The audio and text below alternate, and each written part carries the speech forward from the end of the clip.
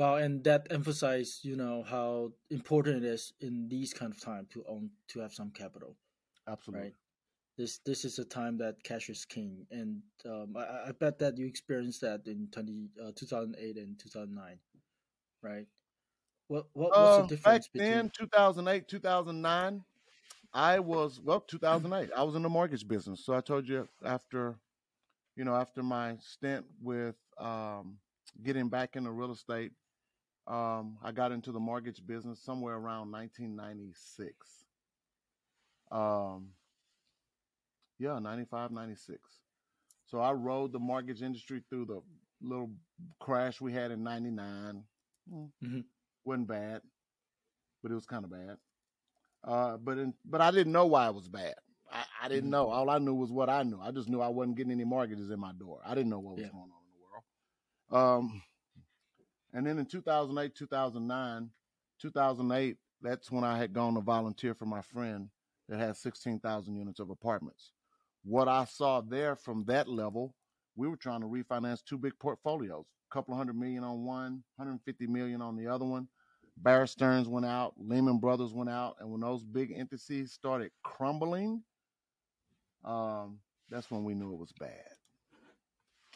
And so I was not in a situation where I personally had to worry about money then because I was already volunteering for a guy Mhm. and he was taking care of me. So, but then after he died in 2009, we got to see what happened. And, the world was almost in a meltdown. And so personally, I had a job, but I was working and trying to save a portfolio of 16,000 units of apartments that were terribly, terribly maintained because of the previous 2 years of having to pull all the reserve funds to try to stave off margin calls that my friend had to go through. So his financing was tied to the 10-year treasury. The 10-year treasury was doing this. So Mhm. when he first financed that deal, they literally had no debt service payments because they were making money on off of the treasury. Right. And when that thing inverted and went the other way, now you got $500,000 to $1 million margin calls. And so the only way they could do that was start pulling money from all the reserve funds, the repair replacement reserve accounts to try to save the portfolio. Mhm. By the end of the crash, the money was all gone and there was nothing left to save. And the foundation was in bankruptcy. My friend was dead and we had to figure out what to do with it. So um, all the assets went away. And me as the president at that point, after the bankruptcy was confirmed, I got fired. And I had an opportunity to go start all over one more time. And that's what I did. Yourself. Yeah. Yeah, myself. Yeah. Wow.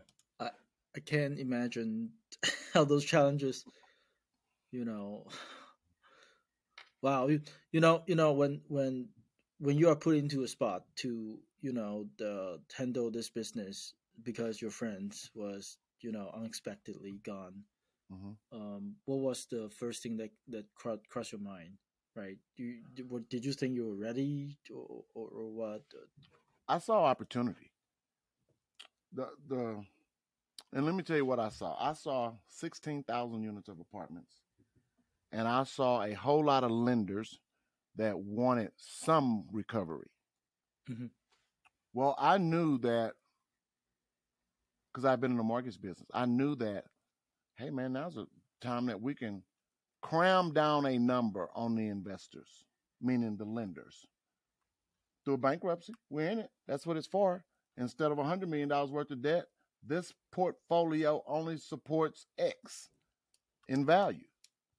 And if you can substantiate that, that's what a Chapter 11 bankruptcy does. Allow you to re-evaluate and reset your debt, right? Restructure. Hmm. Restructure your debt based on current valuations. And so I saw the opportunity to be able to restructure all that debt and then roll that forward, put some capital back into those units. And those units, man, when they fire sold those units, the bankruptcy court fire sold those things for $5, $6, $7,000 a unit. These were properties that were 20 years old, all around Dallas, all around Phoenix.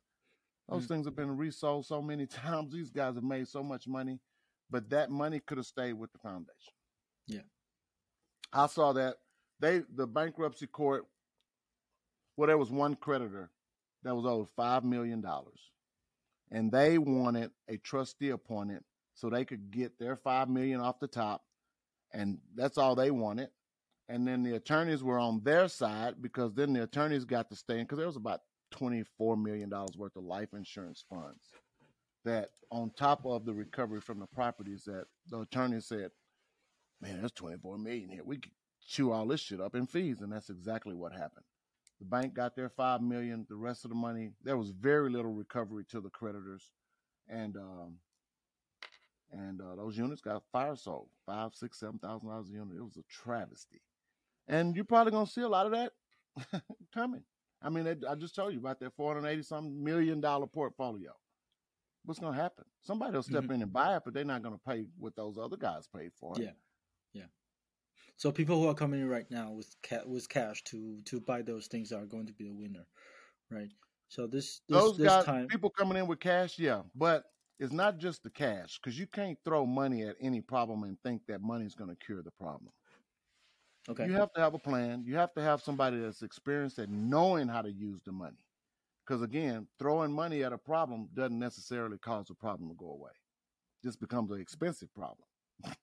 right, right. So in your opinion, people who are walking into those opportunities this year, of course, most audience to right now they're not going to be handling millions dollars, but there will be also a lot of opportunity in the smaller scale Mm-hmm. property, right? And when people are walking into those opportunity, what like you have just mentioned, right? Money is one, experience is one. Like Mm-hmm. what are the things that they need to look out, right? Because certainly courage is something that require for people to really step into those properties, right? Right. I think, Ben. So this is what I've always done. I got a background in construction, so that gives me a lot of confidence where somebody may not have. I know what it costs to do a roof. I'm not afraid if I see a fire building. I'm not afraid if I see sewer backup around a property because I know the worst thing I can do is just have to tunnel under the building and replace the sewer pipe. But that's from my level of experience with construction. If I did not have that, I don't know how I would feel about walking into a situation that you don't know anything about, right? Hmm. So that's why it's so important for people with money to partner with people that have experience, extensive experience, that have teams of people that can do this. And one of the things, and I can't wait to talk about what we're doing going forward, because it's just that building out our teams um, to be able to. I don't want to say take advantage of the opportunities that are coming down the line, but what we're doing is really just streamlining our business to niche down on one or two products to make us really, really successful. And Awesome. as a business owner, Hmm. think about you got on a really nice white shirt. Um, how many people make white shirts? Yeah. So if you're in the white shirt business, don't you want one that may be a little bit different? Hmm. So you got to be a differentiator. How do you differentiate yourself from every other multi-family person in the country?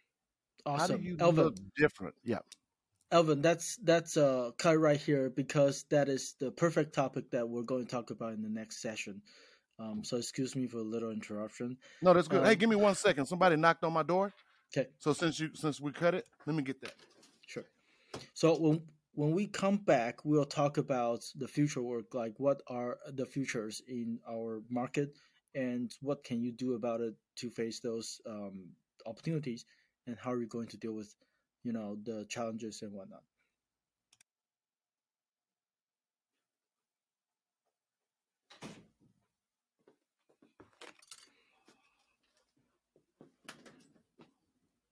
Is that your lunch?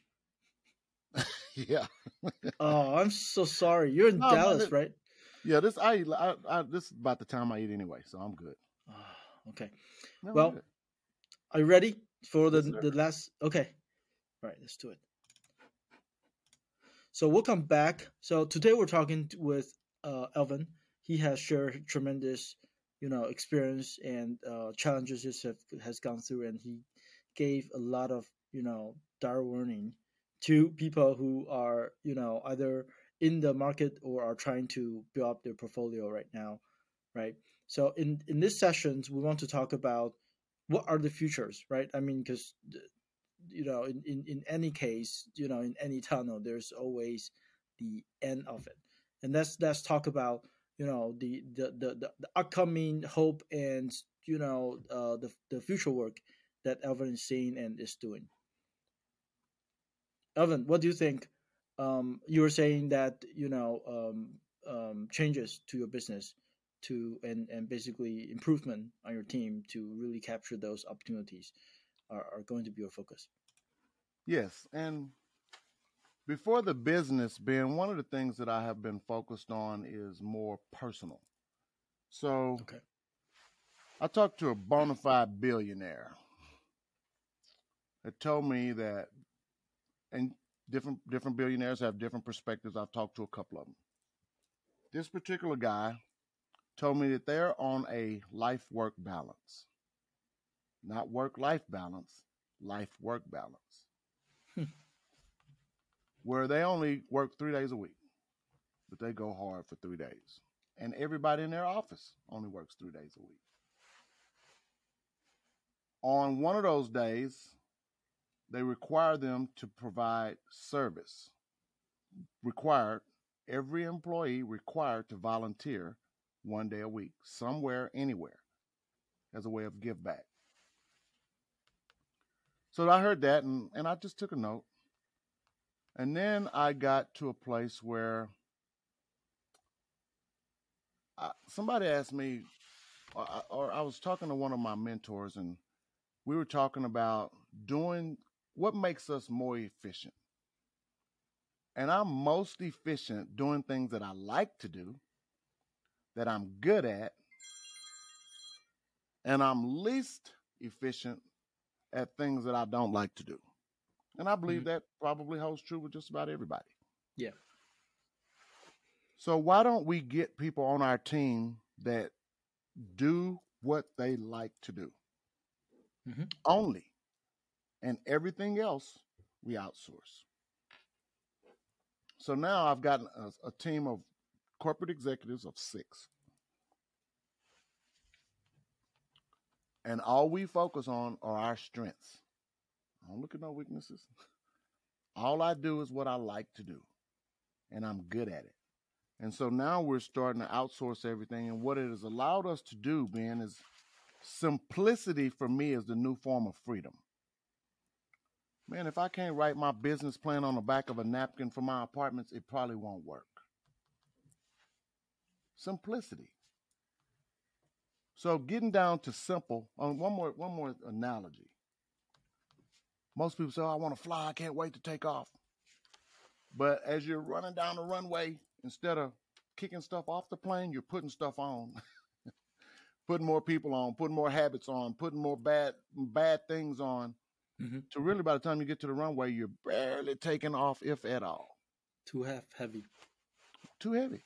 Hmm. We're kicking stuff off. We're shedding things we don't want to do. We're shedding um, tasks. We're shedding ideas, unless it's around the one thing that we're good at. So we're niched down on each individually and then as a company. And what are we good at? And so we've defined our best business model for what we're doing in the housing industry is development, where we can develop at a cost. We can create our own value by leasing the units. And I'm not going behind somebody buying a problem that they had and trying to correct it and building value. Man, it's like, why? Why would I pay you $140,000 for a 30-year-old asset per unit, have to spend $15,000 to $20,000 on it? Now I'm up to 160, 170 per door, and I don't even know what's going on with the pipes. I can have an True. inspection done, but AC unit's 15 years old. Why would I do that when I can build one for 175,000 a unit, brand new? Don't have to worry about it. Hmm. And even if it's 200,000 a door, 140 plus rehab at 165 or 200 new. My maintenance cost on that new thing is going to be 50% minimum less than what you're spending on that old property. So if I Mhm. can build it for 40 and have a $60 million value at completion, and then 70 million at stabilization, why wouldn't I do that? And so then, how do we make this safe investments? Because everybody's worried about construction costs. I just talked about interest rate. No, we just talked about a couple of failed deals. Mhm. Well, we are a housing organization and we're focused on workforce housing.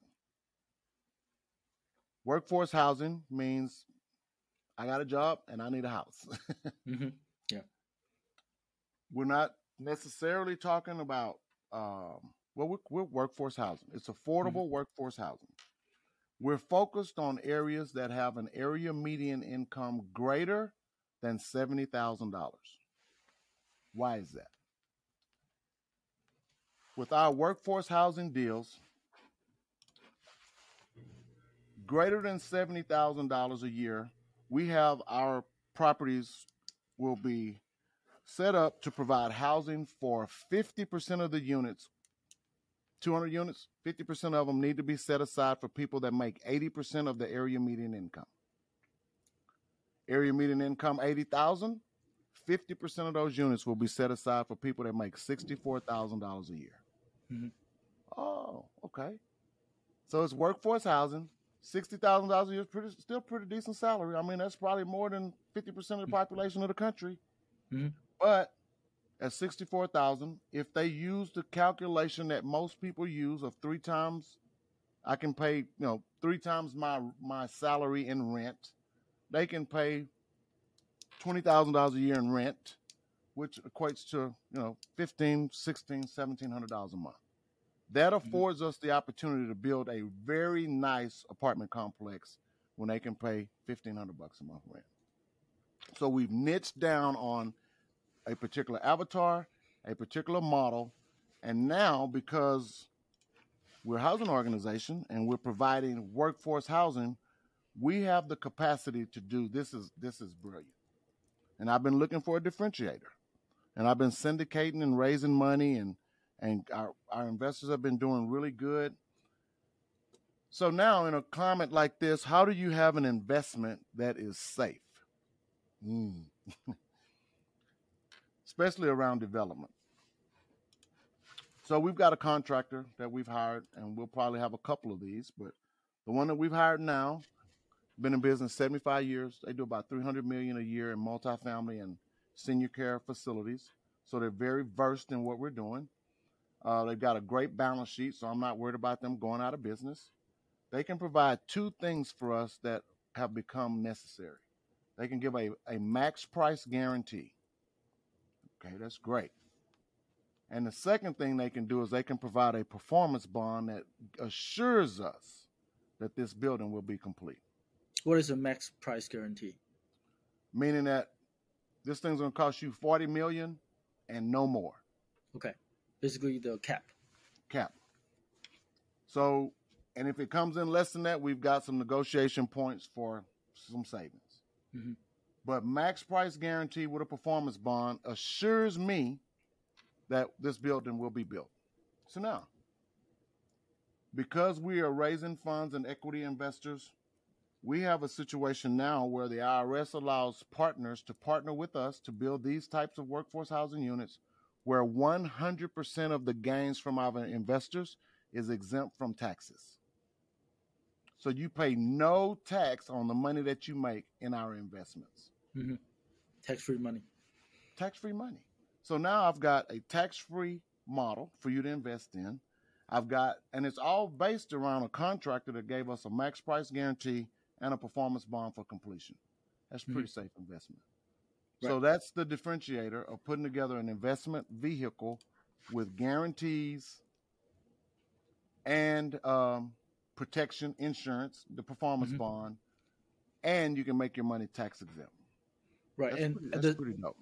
and at the same time, you guys have done the marketing study, right? Absolutely. So basically you will be able to get your tenants and whatnot. right? Those are Well, basic even foundation. further than that. So what this requires is this requires us to have a bond issued for this development. The issuers of the bond, a lot, they do all the underwriting. So yep, we've got market studies, we've got appraisals, we've got everything to show that this is really in need, and we're feeling a need, and that we will get the tenants, as much as anybody can predict with data. But yes, and then by having a performance bond and et cetera, just ensures us so we can fund 25% of our deals with this type of equity, or 100% of our deals with this type of equity. What happens at stabilization of the asset? The bonds are sold, the investors are recapped all of their funds. They get distribution payments it's biannually or semi-annually, twice a year, biannually, Mhm. twice a year, every 6 months, um, through the stabilization period. Typically, this will be 3 to 5 years. So we got 2 year construction time, 1 year lease up. So I'm telling people 3 years to 5 years, Mhm. probably will be maxed out about three. Awesome, But awesome. they can stay in it 5 years and keep getting tax free money. Yeah. But what'll happen is as soon as the property stabilizes, that $40 million construction, $60 million value turns into $70 million at stabilization. So we go sell those bonds for the top end, and that's how we're able to capitalize everybody back, Hmm. and et cetera. So So so that's so that's basically our you're business model. awesome. And so basically you're building new construction, and your business model is always, when it gets stabilized, you're just going to sell it, right? Are there any We're portfolio? selling the bonds. We're not selling the asset. So we're getting bonds issued Oh, for wow, construction and stable. We're getting bonds issued brilliant, for that. So brilliant. the money from our investors is already backed by the bonds that have already been issued. They're just not sold until the property stabilizes. Wow, this is just like, this is This is like next stock level. market, right? This is next Wow, level. fantastic, Elvin. I do want to be respectful to your time, and how, I mean, if anybody listening right now and you don't see that you are gaining value there, that you probably should listen to it again and again. If you still don't get it right. So for people who are listening in, how can they invest in your deals? Are you open to investor? We are. We have a debt fund set up that our attorneys have put together. So really, all they need to do is contact me at Hope Housing Foundation. My email is Alvin at Hope Housing Foundation. No, Alvin at 372hope.org. Or just go to hopehousingfoundation.org, hopehousingfoundation.org. We've got a portal there. We've got several deals listed there. We've got our couple of decks there, and that's the easiest Perfect. way to reach me. Yeah, Perfect. And if people want to find you on social media, basically your name, right? Just search your name. yeah, It'll be Alvin Hope Johnson. awesome. Awesome. Elvin, I really appreciate your time today, and you have been, putting in so valuable content to us. Thanks again for Benjamin, coming thank to you, our show. sir. Thank you.